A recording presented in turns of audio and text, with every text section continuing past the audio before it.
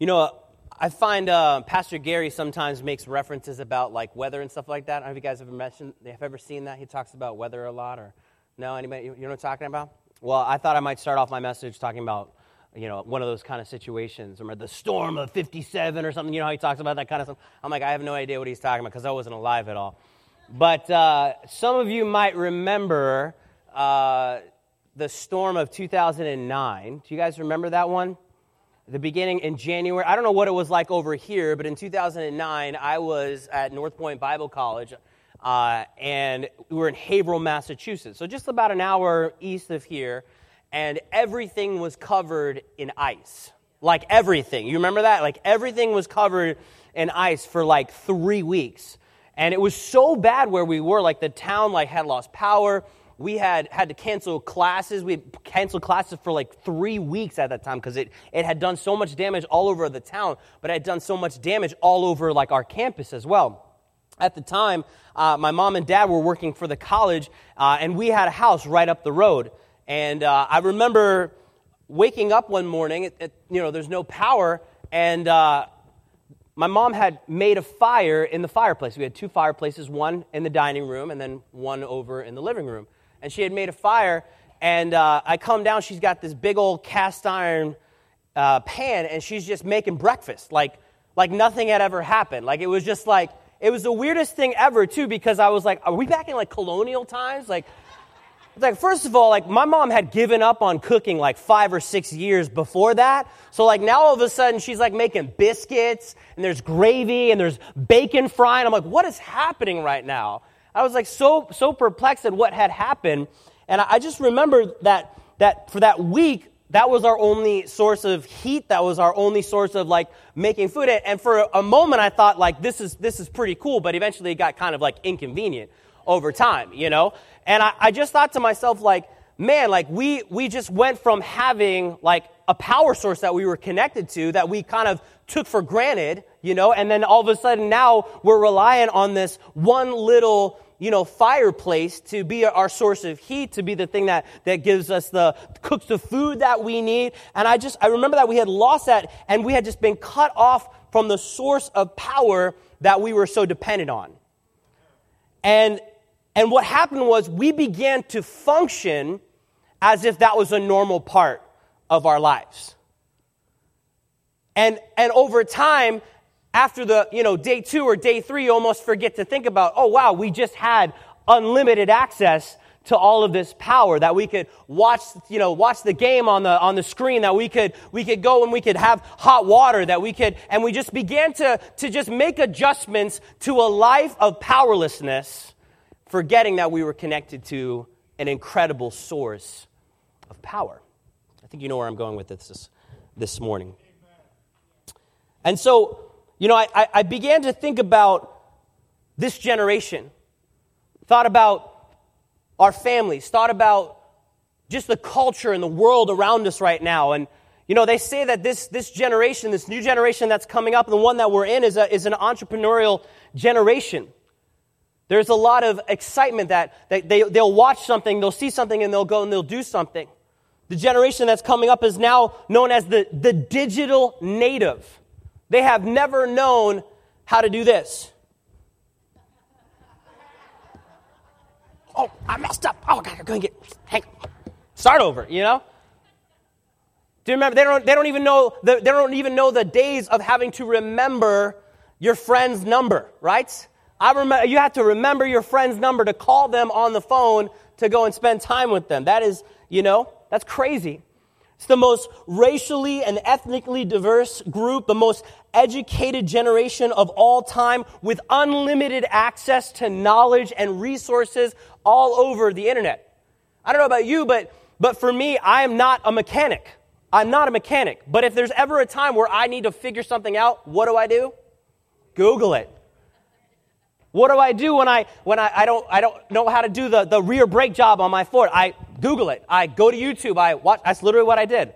I went to 1A Auto. If you're here, Steve Vincent, I love you. Thank you so much for giving me that resource. And I just bought it. Like, that's it. Like, it just immediately. And I have the access in the information. I thought about our modern families today, right?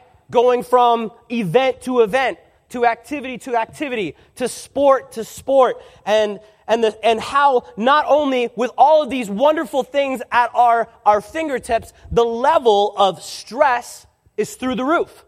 The level of anxiety is out of control. Not only are these the great things, but they're also the most heavily medicated generation of all time, with suicide rates through the roof, addictions crazy and out of control. And with all of this in our faces, in our lives, it can be overwhelming. It can be overwhelming. And there's only something that can guide us. If there was only something that could guide us and give us the direction. And so this morning, as I told you about the story about how we were so used to being connected to the source and then began to live a life of less power in our lives, I have to ask the question to you this morning, church, have we been disconnected from the source of power? Have we been living in the fullness and the power that Christ has given us access to? Amen. The other question, which is probably more terrifying, is are you living with a need for the power? Are we living even with a need? Do we even need the power? Have we become desensitized? Have we become so scheduled and so in control? And really think about that question for some of us here, and truly believe that you know what, this is just the hand that life has dealt with me. I'm just going to have to be in this tough place, in this situation that I've just dealt with. This is the cross that I must bear, and it's just the way it is. We've said those phrases before. It's just the way it is. Life stinks. That's just the way it is. And I find that this mentality is found in the believer who has made God, church, and a religion in addition to the schedule of their life, rather than allowing God to be the source of life. And the reliance of the pleasures of this world have numbed us to believing that there is more that God wants for us. We become comfortable. It's a scary word. Angie and I, we've said that. There's been multiple times where we'll be talking and we'll be in bed and she's like, I'm just so comfortable. Like, no, don't say that. Don't say that word. Don't say that word. Don't say that word. Because if you say that word, things are going to get rocky. God's going to start shaking things out. Don't say that. It's a curse word in our house. You can't say that. You can't say that. And if you look around at the world for just a second, there's a lot of uncertainty on the horizon. And it's scary. It is. It's okay. It's okay to acknowledge that it's scary. There's a lack of hope. There's a lack of vision for the future. And as I began to think about this powerlessness that is so evident, I couldn't help but think about Jesus and his disciples. And so, if you read here with me in Acts chapter 2, verses 1 to 4, you're going to be like, this doesn't make any sense, Pastor Joel, but I promise I'll put the puzzle pieces together for you. Acts chapter 2, verses 1 to 4, it says this: On the day of Pentecost, all the believers were meeting together in one place, and suddenly there was a sound from heaven like a roaring of a mighty windstorm, and it filled the house where they were sitting. Then what looked like flames or tongues of fire appeared and settled on each of them. And everyone present was filled with the Holy Spirit and began to speak in other languages as the Holy Spirit gave them the ability. Amen. Now, I love coming into stories like this in the Bible because there's so much context to what has happened before this event has taken place. And so a lot of times if we're not careful, what we'll do is we'll just be like, well, I want that, and not really understand the context and the culture and the situations that were happening. Just the chapter before, we see that Jesus has left, he's ascended, and has gone into heaven. He has completed his purpose here on earth. And sometimes, I don't know about you, but for me, sometimes when I read about the characters in the Bible, sometimes I don't really look at them as real people. Because they did so many incredible things for God that you just think like, yeah, there's no way that I could ever be like that. But the beautiful thing is that he chose people just like you and I. Amen?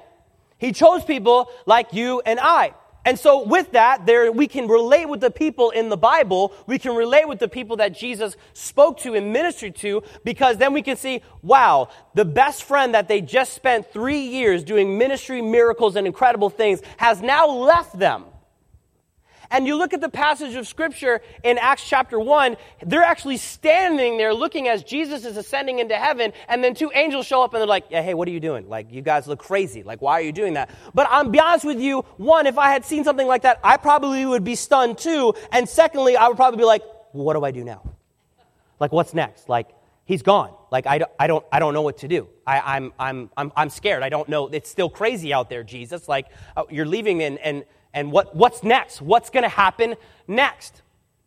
And sometimes, when we read this passage or hear this, we can just focus on what happened rather than the process that led to this moment. We can get caught up in that, and we think, oh, it just happened in an instant. Yes, it did, but there was a lot that went into the day of Pentecost. And what we just read in these four verses here, before the power was poured out on the disciples. Now, I don't want to sound circumstantial or situational about the supernatural. It's God's steps that I want to be in line with, and I hope that's your prayer as well. But I can't help, but there are some connections that we can make when it comes to the process, and we sometimes tend to neglect in our faith. In the disciples' moment, right? In their moment of desperation, they went back to Jesus' teachings and his practices. This is what we see in the moment that they're off in the distance, and then immediately you read in the book of Acts, they went together, and they were together, and they were in union, and they began to pray together. They began to seek the Lord's face together. They probably were reciting the Lord's Prayer together, making their needs and requests known to the Father. And in their moment where they didn't know what to do, they immediately went back to that practice and teachings of Jesus. They probably were wondering, probably in that moment after they saw him leave and they went back to their homes, and they're probably thinking like, well, what do we do now? Like, oh yeah, remember that time where Jesus sat down with us and he taught us how to pray? We should probably do that. Let's do that. Let's go back to that. Let's go back to that moment. That simplicity, that simple childlike faith. Maybe, just maybe, they remembered the promise that he said to them in Acts chapter 1, verses 4 and 5. It's up on the screen. Once he was eating with them, he commanded them, do not leave Jerusalem until the Father sends you the gift he promised, as I told you before. John baptized with water, but in just a few days you will be baptized in the Holy Spirit. Amen. So here we see that Jesus has made a promise to them. And whatever the motivation that you have for more of God in your life, and today we're going to be I'm talking to you about the baptism of the Holy Spirit, the empowerment of the Holy Spirit of God. And whatever your motivation for the need of the power of the Holy Spirit to be unleashed in your life, I have to ask you, what does your practice look like? What does your practice look like?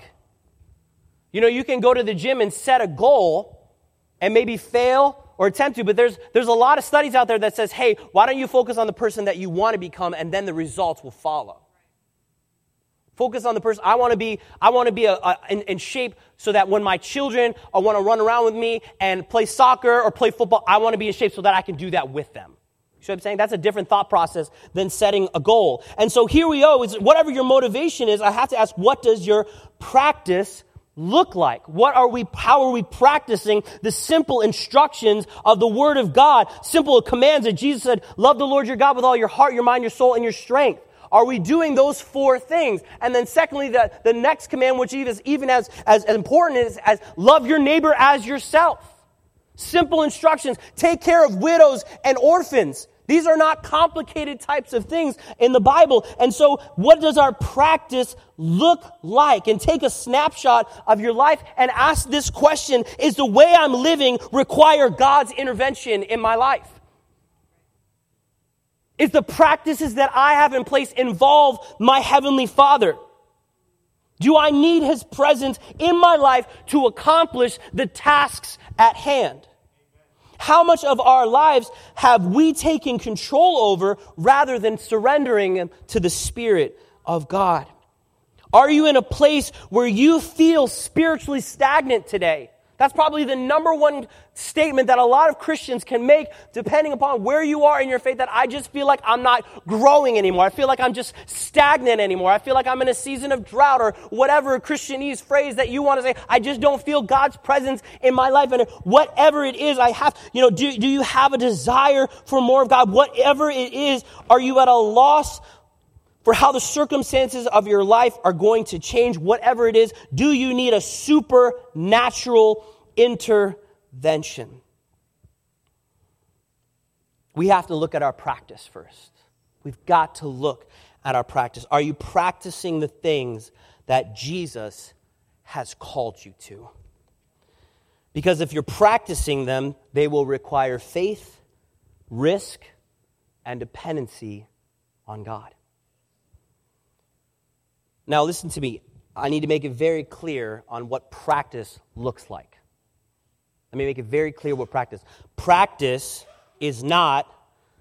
I'm not talking about listening to K-Love or some worship music, or listening to a great message by Pastor Gary, or coming to a Bible study, or even completing a book or a devotional plan. All of these things are great. But when I'm talking about practicing, I'm talking about when Jesus says to go and do something, you go and you do it. Amen. You read it in the Bible and you go and you do it. It's not complicated. Just the other day, we were having some plumbing issues at our house, and in the middle of it, I may or may not have been snappy at my wife, right? And I maybe used a tone that was not as graceful as I should have been in the moment, right? I'm sure none of you know exactly what I'm talking about. None of you have ever experienced any of this before. The most holiest, perfect congregation of Bread of Life. So later on, Angie expressed to me how she didn't appreciate that. She didn't appreciate that, right? We've got great communication. So she says, I didn't really appreciate that. So what do? I asked her to forgive me, right? I said, honey, forgive me. I'm so sorry. I shouldn't have done it. You know what her response was? I'll pray about it. It's so perfect. It's so perfect, right? Just like, yeah, I'll pray about it. Yeah, sure, whatever. I'll pray about it, It was a joke. Obviously, it was a joke. She forgave me. But how many times have we read a passage of Scripture where Jesus commands us to do something and then we decide to pray about it rather than do it? And I feel like what ends up happening is in those times, if we are practicing, we begin to see the promises of the Lord fulfilled in our lives. Church, I'm telling you right now, we cannot accomplish God-sized tasks without the power of the Holy Spirit. We cannot do it. We cannot do it. Even Jesus himself, in Matthew chapter 4, when he was baptized, the sky split open. The Heavenly Father said, this is my Son, in whom I am well pleased. And the Spirit of God descended upon him. In that moment, he accomplished things. Jesus was filled with the Spirit of God, and he only did those things because he only did what the Father told him to do. He only accomplished what the Father did because he was dependent, church, on the Spirit of God dwelling inside of him. And if Jesus is the model that we're supposed to live our lives after, then we need to be dependent on dwelling in the presence of God. When we aren't dependent on God to accomplish the things that he called us to, why would we even need power in the first place? But yet,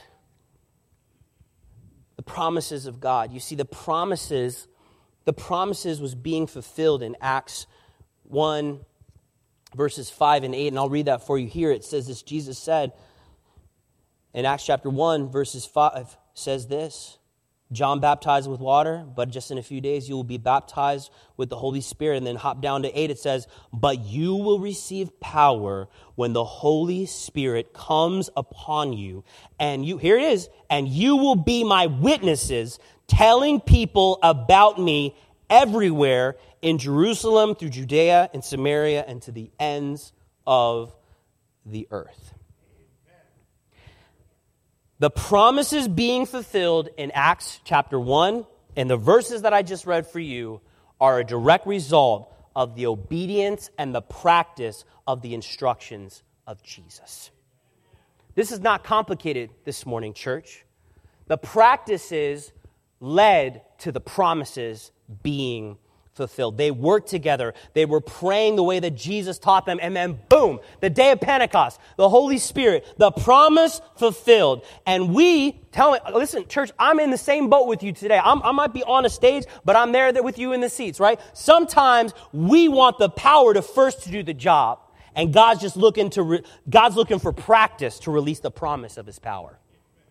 I'll say that again because I feel that was pretty good, right? We want the power first to do the job, but God's looking for the practice to release the power and the promise of that power. Now, I want you to understand something, that there is no magical formula to make God baptize you in the Holy Spirit. If there was, I would be telling it to you right now in this moment. What I am showing you is a scenario in which God filled his followers with the power that they needed to go and fulfill the purpose that he called them to, and to be the people that God has called them to. They were desperate. They had faith, and they were practicing what they were taught. What they were taught in the gospel. The last church I was at, there was a young man who got saved under our youth ministry. His name was Nick. He's captain of the wrestling team. Wonderful young man. And daily his love of the Lord continued to grow, and his hunger for the Word of God continued to grow. And I remember him coming to me, and he said, Pastor Joel, I think God called me to go to Bible college. I said, wow, that's great, Nick. And wasn't the best student. Wasn't the best focused, had a hard time with education, and I had my fears for him as somebody who loved him and cared about him, but he made a commitment to go to Bible college. The summer before he went to Bible college, I brought him on a team with me to preach at the camp that Angie and I have the opportunity to preach to in West Virginia every year. And during one of the powerful services, God really spoke to him in an incredible way. And Nick, I'm telling you, when I talk about Nick, if you could think of the most childlike, simple faith, that he read it and that's it, period. If Jesus tells me to do this, I'm going to do it. Not complicated, not reading it, not just, this is what God tells me, I'm going to do it. Most beautiful, simple, purest form of faith that I've ever seen in my life. And I remember him coming to me after a service and said, Pastor Joel, I really felt like the Holy Spirit said to me that I'm going to go to India and preach the gospel. And I'm like, that's awesome. That's incredible, Nick, right? Now, I'm going to be honest with you. I've never said this to anybody before. The first thing that came to my mind was his qualifications.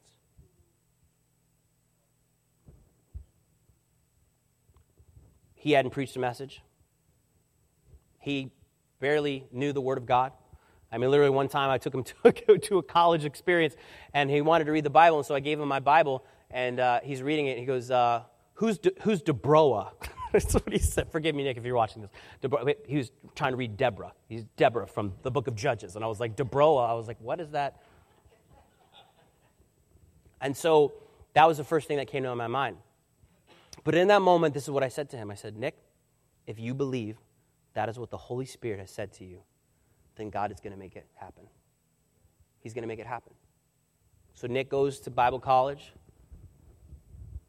He starts his classes, goes through a semester. Second semester, he meets a man by the name of Abraham. And guess who Abraham's from? He's from India. Not only is he from India, but he's a pastor of multiple churches in India. And he begins to befriend him. And then he comes and says, I want you to come and preach at the churches in India. Hello. Was that complicated? And Nick spent the entire summer traveling all over India, preaching the gospel and seeing people's lives change and transform for the glory of God. No qualifications. You know, a year of Bible college, and he just went. He'd never preached with a translator before. He'd never done, you see what I'm saying?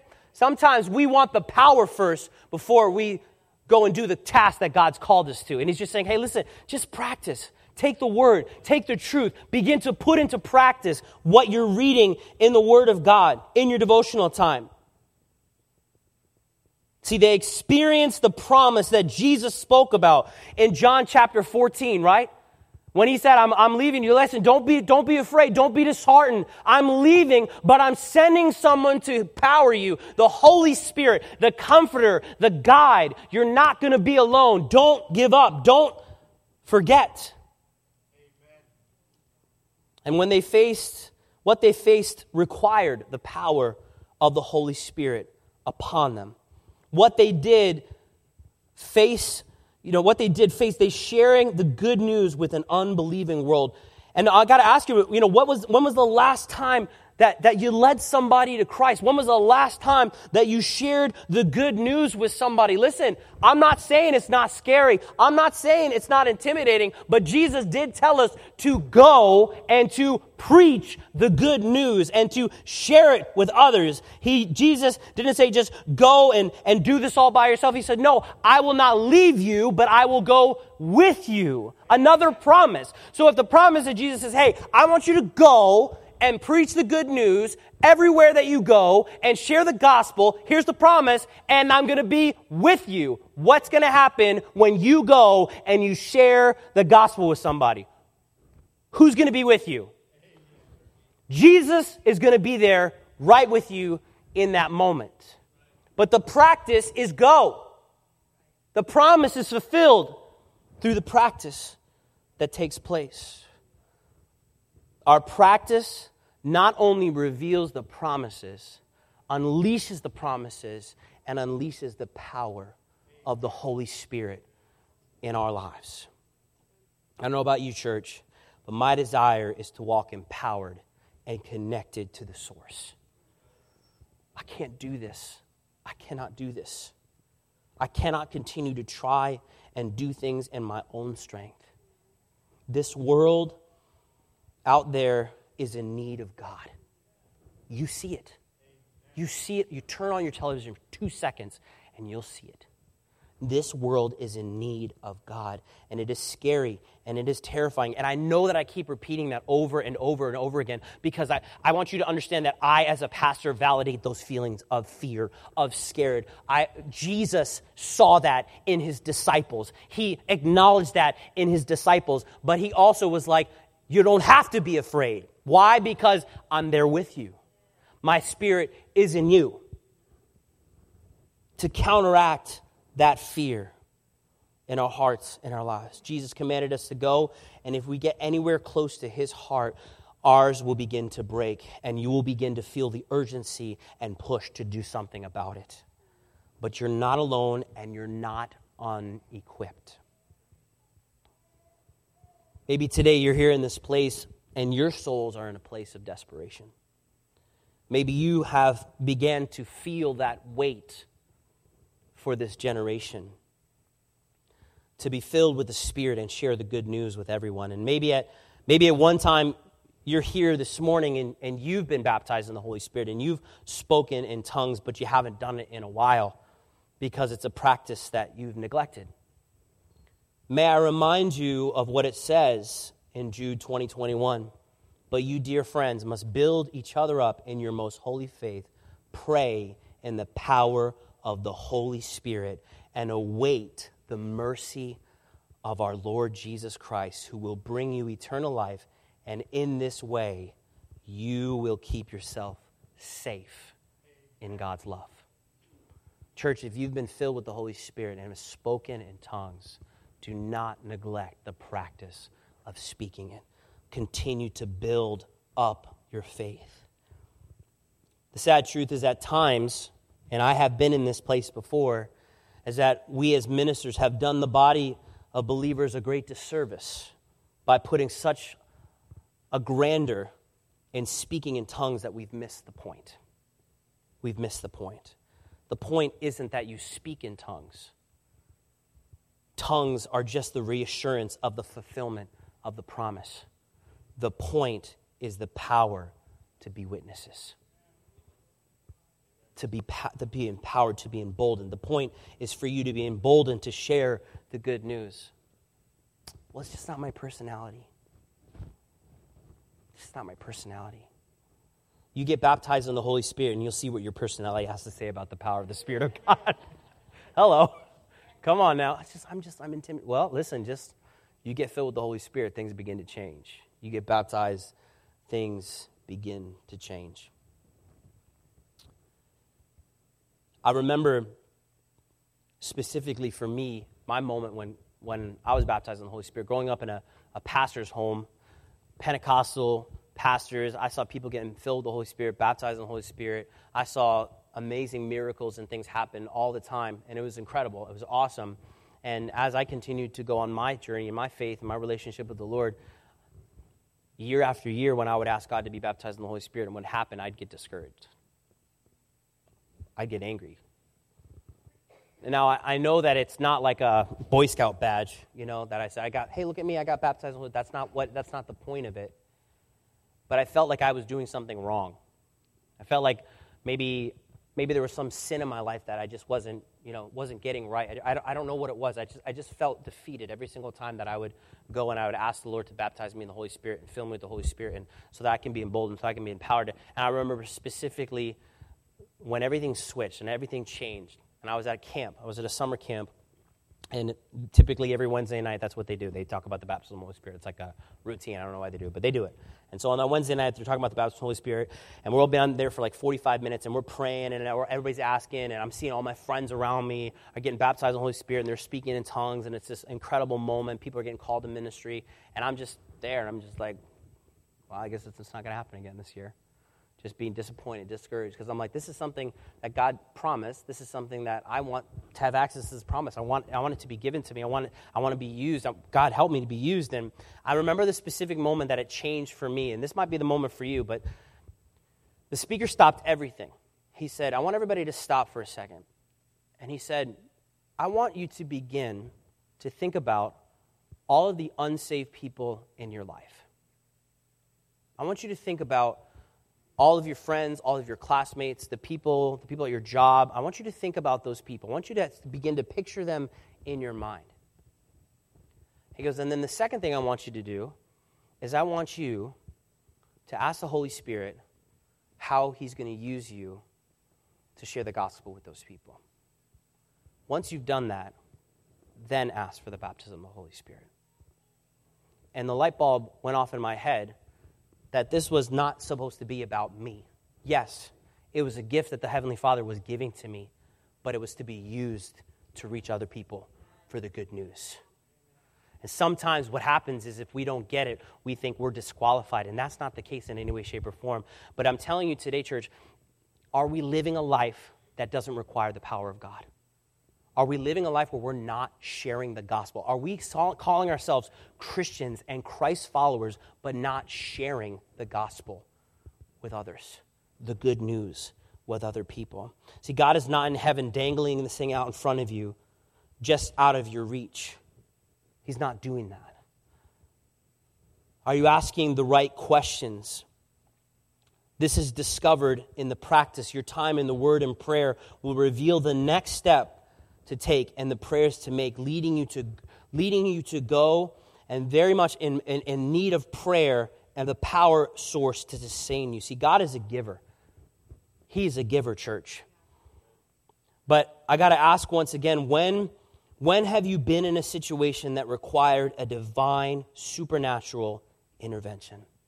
Something that didn't come from a self-help book, a TikTok video, a Facebook post. Do my coworkers really need you? Do your coworkers really need Jesus?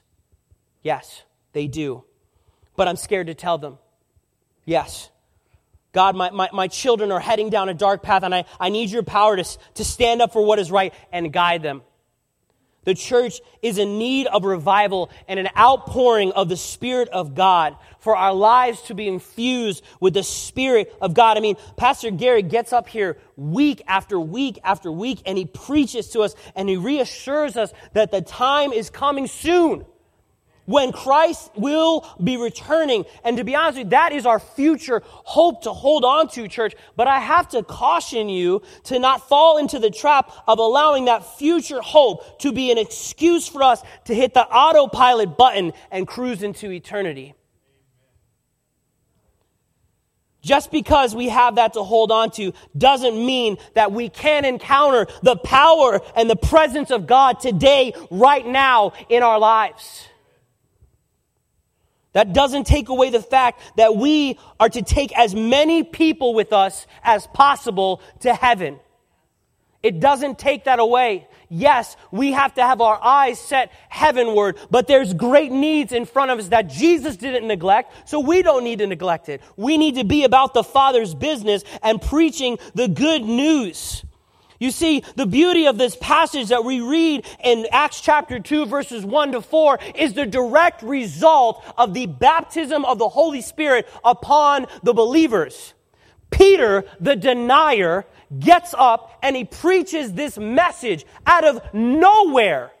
How does he do this? How does he accomplish this? Well, church, I believe he accomplishes this because he committed himself to the practices. He was reminded of the promises. Just to take a second today when you go back home and you read, because he begins to quote promises from the book of Joel about the pouring out of the Spirit of God on believers. So his practice reminded him of the promises which unleashed the power in his life to get up and to preach the good news. And 3,000 people were added to the church that day and baptized. It's not complicated, church. Peter was committed to the practice, and we see this direct result, and we can say, hey, listen, that could be you tomorrow at your job, where you are, with your family. That we look at these things and we think, man, that's so crazy. I could never do something like that. But listen, if we commit ourselves to that practice, he's going to unleash the power, church. He's going to fill you with the things that you need to accomplish the tasks that are laid before you. He couldn't have done that without being connected to the power source. He could not have done that unless he was empowered by the Holy Spirit. You cannot live the fullness of this Christian life, one, without going and sharing the gospel and the good news of Jesus Christ, and two, you can't do it without the Spirit filling your life, church. And I'm sorry if you bought into the lie that is the truth, but you can't. You cannot do it without him. You cannot do it without him. If you want more of God in your life, and you're ready to start putting into practice the promises of the Word of God to unlock the power that he has for you, we're going to pray today. We're going to pray today together as a church, as a family. We're going to pray that God fills you and empowers you, restores the dreams and visions of ministry that he placed on your heart to go out and to preach the good news. That will never change, church, until he comes back. The command for us to go, to preach, to be filled with the Spirit of God.